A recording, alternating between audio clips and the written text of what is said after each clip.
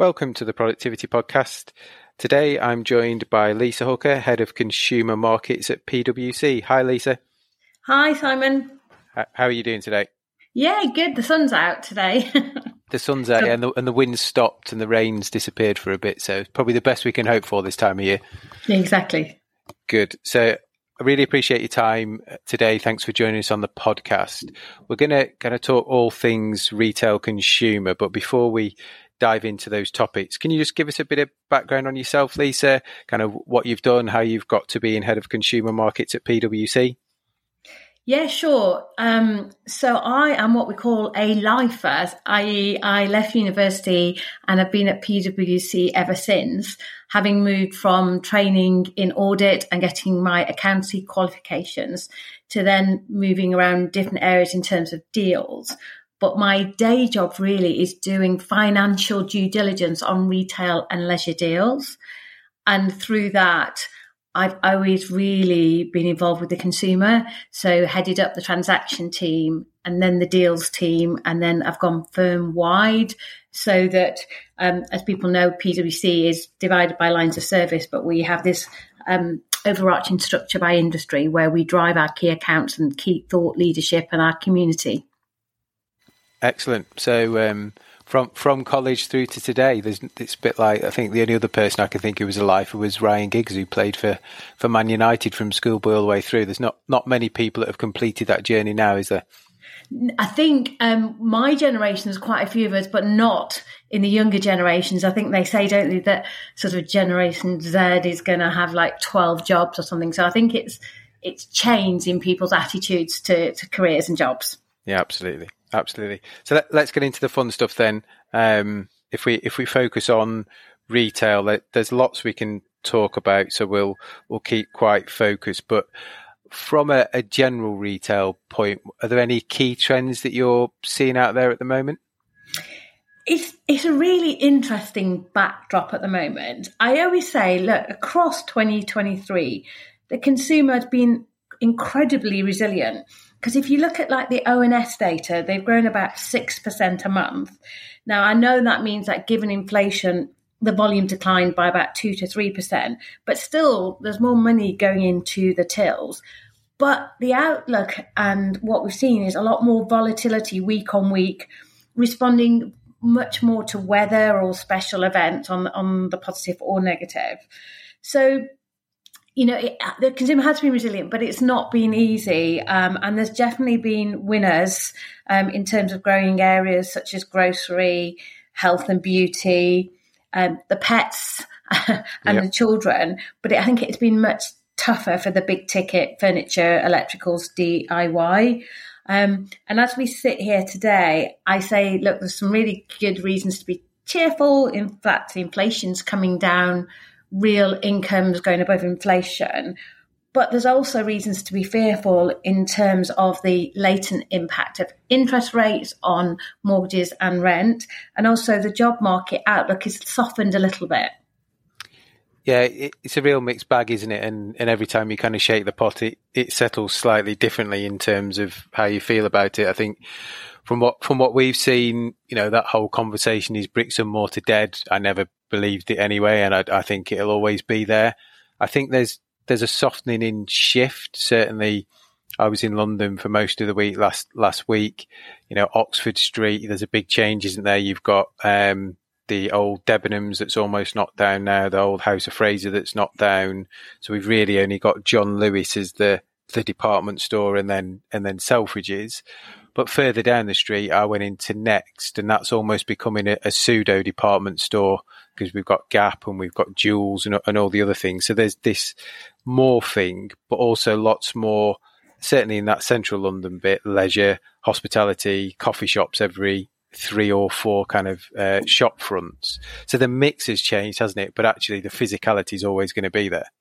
Yeah, it's really interesting. We did Consumer Reconsidered a couple of years ago. And when we asked, do you love stores? It was actually the younger generation that if they had the time, loved them the most. So I don't think you're going to see online continue to grow rapidly. I think it will continue to have an impact, but I think it's going to grow a lot slower.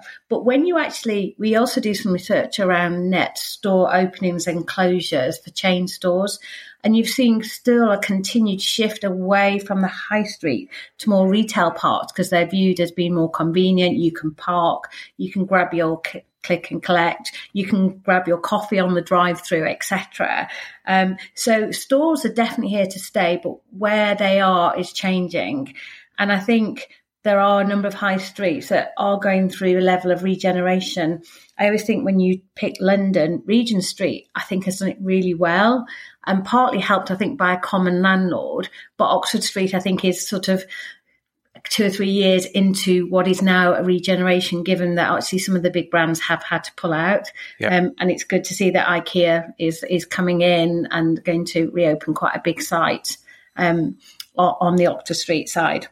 Yeah, that'd be interesting. I've seen the fascia, looks pretty cool with the kind of, we all know what the IKEA bag looks like, and it looks like a giant IKEA bag that they're covering the building, weren't we? So some creative marketing there.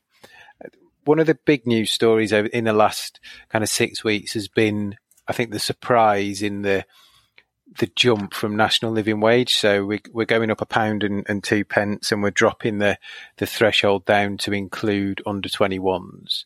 For some, they're above it, so it's a differential pressure. For others, it was way more than they're budgeting for, because I think historically we've done kind of 40 through to 60p. Is that something that lots of your clients are talking to you about, and is in their minds of how they get through to April and budget for it, but also the next 2, 3, 4 years with a potential change in government, which could mean an increase in this area?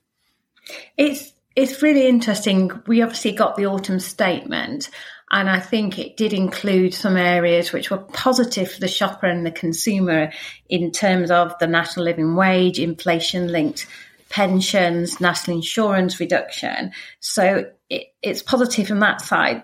The negative side of things is the affordability next year, not just around the living wage, but also around the rates increases. So There's quite a lot of cost inflation to come.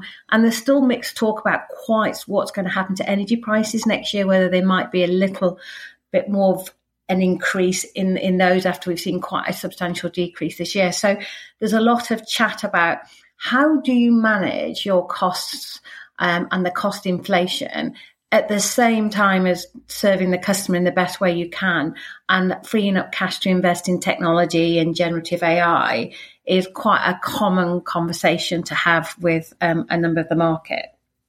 And it's tricky to square that circle, isn't it? Because, you know, we've seen it before where people have been quite blunt with cost cutting, which becomes a short-term measure and then stunts that growth as the economy bounces back. We've seen people go almost full automation, which then for some generations of shoppers is absolutely what they want. For others, they still want that human interaction. And I still feel, you know, certainly maybe some of the bigger supermarkets as well, we're still trying to find that balance of manned versus self-checkout. We seem to have swung in my local ones to 70-80% self-checkout, less manned. I'm sure in the future it may swing back, but that's not an easy thing to, one, start to solve, but two, to have a strategic plan which takes you 3 or 4 years when there's so many moving component parts. Yeah, it's an interesting one. Is when my cost out colleagues talk to me, they simply talk about taking out bad costs and those costs that aren't really appreciated by your consumer, but probably using that money to invest in good costs and good investments. So there is that sort of permanent pressure to try and eliminate costs that aren't actually driving good business. And when you talk about stores now, you know, actually a consumer wants an omni-channel experience. They want to be able to buy whenever they want, where they want, how they want. So they do want the combination of online and, you know, in store, but also like social media and all the other areas and rental and resale type models. So they do want an increasing way of engaging. So which does put pressure on your cost base. And I think there will be more technology that we've seen already coming into stores, but it depends on the purpose of the journey. If it's a convenience store where you want to be in and out as quick as possible, things like self-checkout or even checkout free is really important. But if you're buying a luxury purchase, you want sort of the engagement of the staff in the shop. So I think what you're going to have to do is look at your estate, and in different places it probably has different purposes, and then you're going to have to consider how much you have people and people time vis-a-vis technology. Yeah, so a much more tailored approach to the kind of the format offering or the lens that you're deploying in that local area. Yes. So cost pressures, but also, like you say, some exciting stuff. So, there's, as you said, there's the investment in AI, machine learning, which we're probably only on the cusp of, aren't we, in terms of some of the things we've seen. And I'm sure, like me, you've kind of had a play with Bard or ChatGPT and see what it can and can't do. So there's also lots of excitement around hospitality, retail, certainly in some of the other areas we work in, manufacturing, contact centres, around what the art of the possible is within the boundaries of not kind of turning into kind of a Terminator world through AI and machine learning. Yeah, I mean, it's really interesting. I always think you have to think, what is the role of technology? And you can think about it probably in lots of ways, but I think about it in 5 ways. Does it enhance the customer proposition and end-to-end customer journey? Do you need it to digitize the operating model to capture either efficiencies, but also unlock effectiveness, particularly in an omni-channel world like unified commerce, intelligent logistics, and digital payments? Is it to meet ESG regulations or corporate commitments across the value chain? Is it to evolve the business model with convergence of different models? I talked about resale, rental, but there's also like marketplaces. Or one that's increasingly really interesting and really important is how people monetize their tech capabilities and their data assets. You're seeing people talk a lot more about B2B plays. And I think actually it was in the press with Asda this morning on this whole monetizing your data. Yeah, there was some bits I was reading yesterday in the paper. I think that was Tesco's and Sainsbury's about a future world potentially where you're almost watching Netflix and there's somebody that's not those organizations necessarily sold data, and then all of a sudden you're getting tailored ads within other applications based on your shopping and buying preferences. And it's really interesting. We did some research on how people feel about that. Is it creepy that you're being followed almost? And the general response, particularly with the younger shoppers, they don't mind as long as it's useful and it's relevant. What they don't like is when it's not. Yeah, and there's still that debate, isn't there? And I don't know the answer that you hear people say, well, is Facebook listening because I search golf balls on Amazon and all of a sudden I've got golf ball adverts on Facebook or Instagram? So there's an element to that's happening kind of beneath the waves already. So tailoring it feels maybe like a step forward. But yeah, like you say, if it's then awash with content that's irrelevant, it becomes more dissatisfying than a benefit. Yeah, definitely. So lots to play for in that area from a cost effectiveness point of view, but also from a consumer point of view as well. I think that there's loads to go at to simplify journeys to make sure we've got the right data for those bigger, maybe tech purchases or high end purchases. We've got the right information and we're confident that we're going to spend that money. So I think there's some really exciting stuff to come in there. Yeah, because I think the proximity to the customer is going to be more and more important, because as we look into 2024, we are in a low growth environment, not just in the UK, but globally, and even potentially might tip into recession in certain countries. So really leveraging the data in terms of getting it right for the customer and the right personalisation, but also for new revenue streams will be quite important going into 24. Yeah, absolutely. Absolutely. And finishing kind of 2023, we've had Black Friday at the time of recording kind of probably almost a month ago, although it felt this year a bit like Black Friday month. My inbox started filling up with Black Friday offers from the start of November, I think, and there's still, when you look online, some organisations have almost carried that sale through. What are your thoughts on Black Friday this year? It's really interesting. So Black Friday, it now gets called Black November, and actually the data does support that people this year started to promote earlier, but were a little bit more selective on how they discount, maybe certain ranges where potentially they've got excess stock. But it's interesting, the shopper told us that they were less interested this year, from 61% to 44%, which, if you did the maths, would imply quite a drop in spending.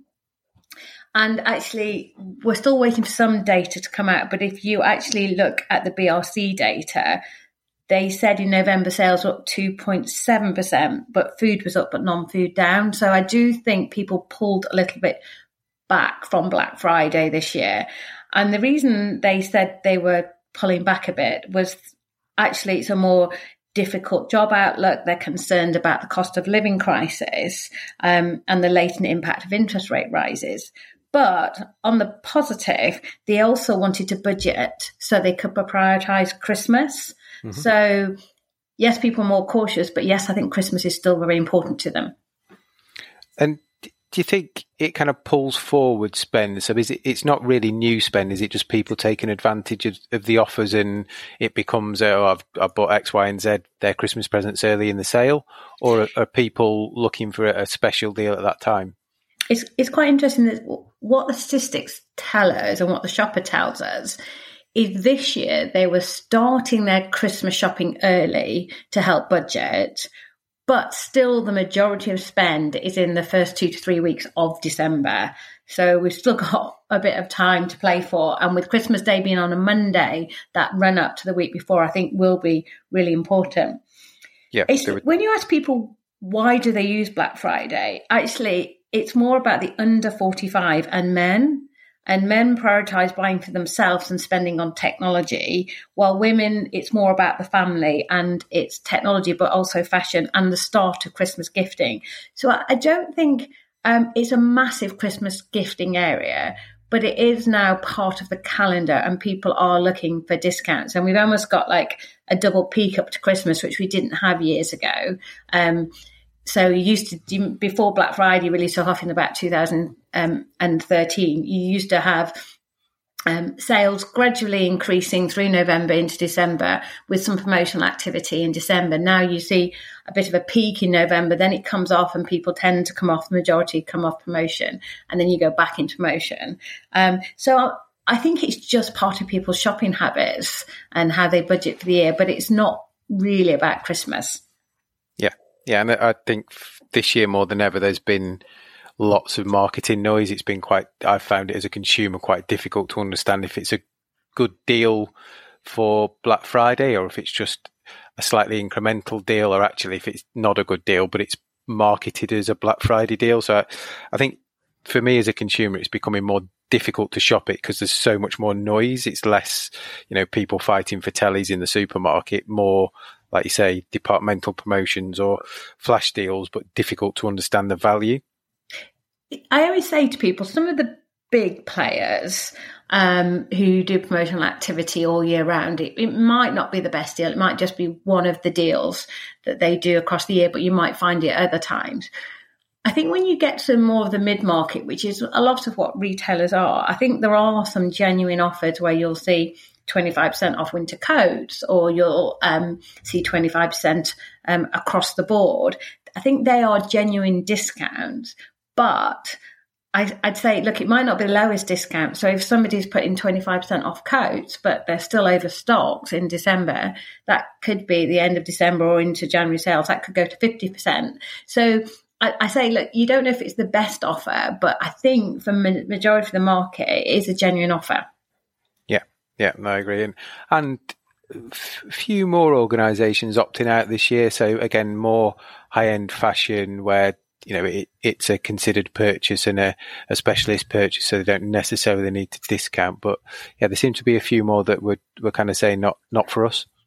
I think it was interesting. I think it was more of a marketing ploy because you saw a couple talk about green Friday rather than Black Friday, talking about maybe secondhand and recycling.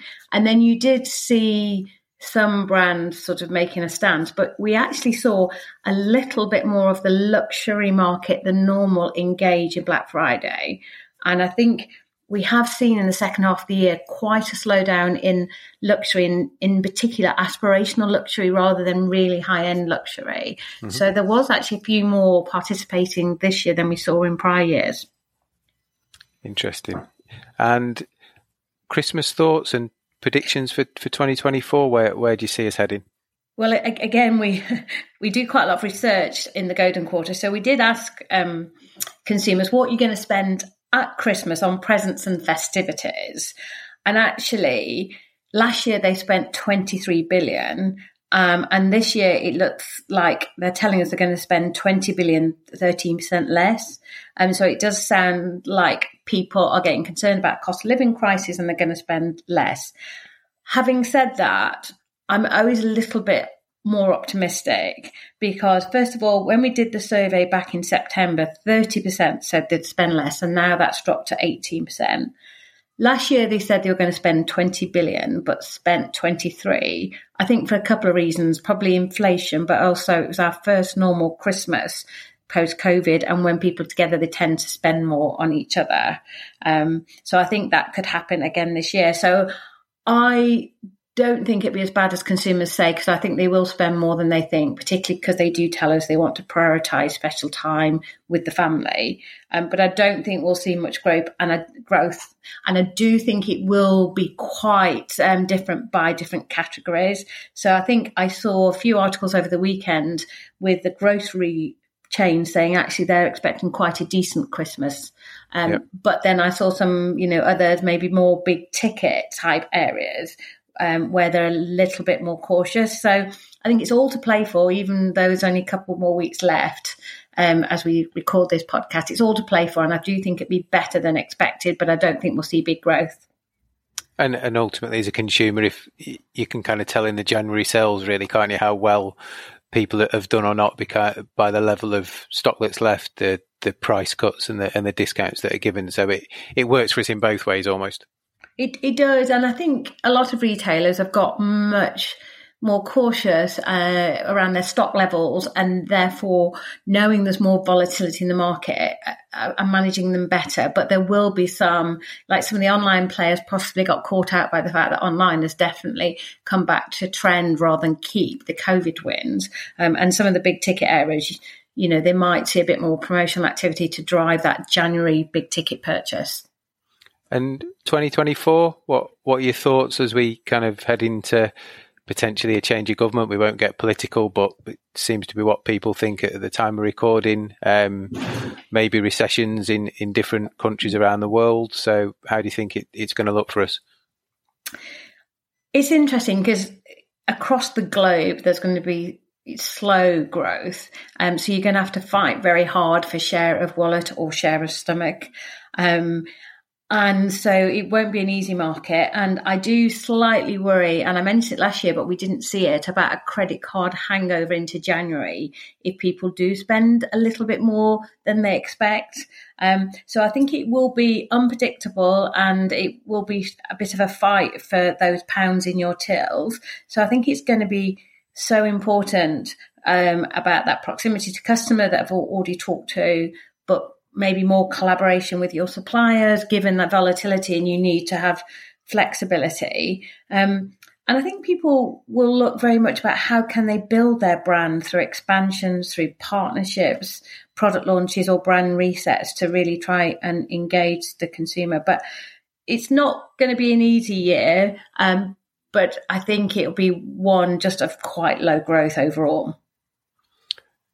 And typical cost challenges will be prevalent, I assume. Like you said at the kind of start of the podcast, job market's flattening, which may be a consequence of some of those cost pressures. And do you see it being a market of opportunity for kind of consolidation in certain areas or expansion for others? Yes, I mean, we've seen for a while in the UK a level of consolidation we would never have expected years go by. You mentioned Next at the beginning, but Next and M&S now stock what were traditionally competitor brands. And you've seen Next be quite acquisitive. They've just bought FatFace. So I do think you'll see the continuation of the strong players and platforms in the broader sense, buying into other brands. Because actually, if you look at retail margins have halved over the last 15 years. And therefore, if retail margins are halved, you really need to make your costs work very hard for you and your infrastructure. So you can do that by more consolidation, but as much about consolidation, about collaboration and partnerships. So I think that's been a trend for a while that will definitely continue. And I think at the beginning, while cost savings never go away, you can't keep driving through costs. So I think even though it's a low growth environment, people will look to, and retailers will look to grow sales and look at their pricing and promotions and ranging to try and sort of drive incremental pounds in their till. Yeah, I think you struggle to save your way out of a recession or borderline recession, don't you? You've got to invest for the future and really put your stamp on what makes you different. Otherwise, you kind of blend into the margins with everybody else. So, yeah, I think it'll be interesting times.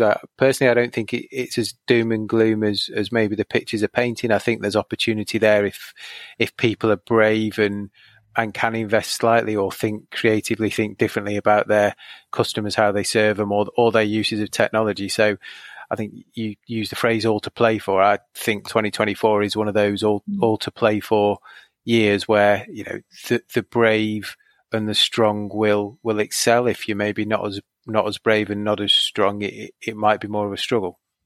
Yeah, and you've got to think of where the pockets of growth. So capitalizing on consumer behavior in terms of what and how they want to buy, the fact that health and well-being is prioritized, as well as pets and children, and as you say, integrating that emerging technology. So there's always pockets of growth and areas to go for, but you do sort of need to continue to invest in those areas. Excellent. So we'll pause on that note, Lisa. It's been great to have your time. Thanks for taking the time out to catch up. If people want to reach out to you, where's the best place for them to find you? Actually, the easiest way to find me, I would say, is on LinkedIn, because it has all my details and people can reach out to me if they want to send me a message. Brilliant. And if people reach out to sort of link in with me, I am very happy to do so. Brilliant. We'll put a link to your profile in the show notes just to make that step a little bit easy. But thanks once again. Really appreciate your insights and love catching up. Yeah, no, good to speak to you, Simon. Take care.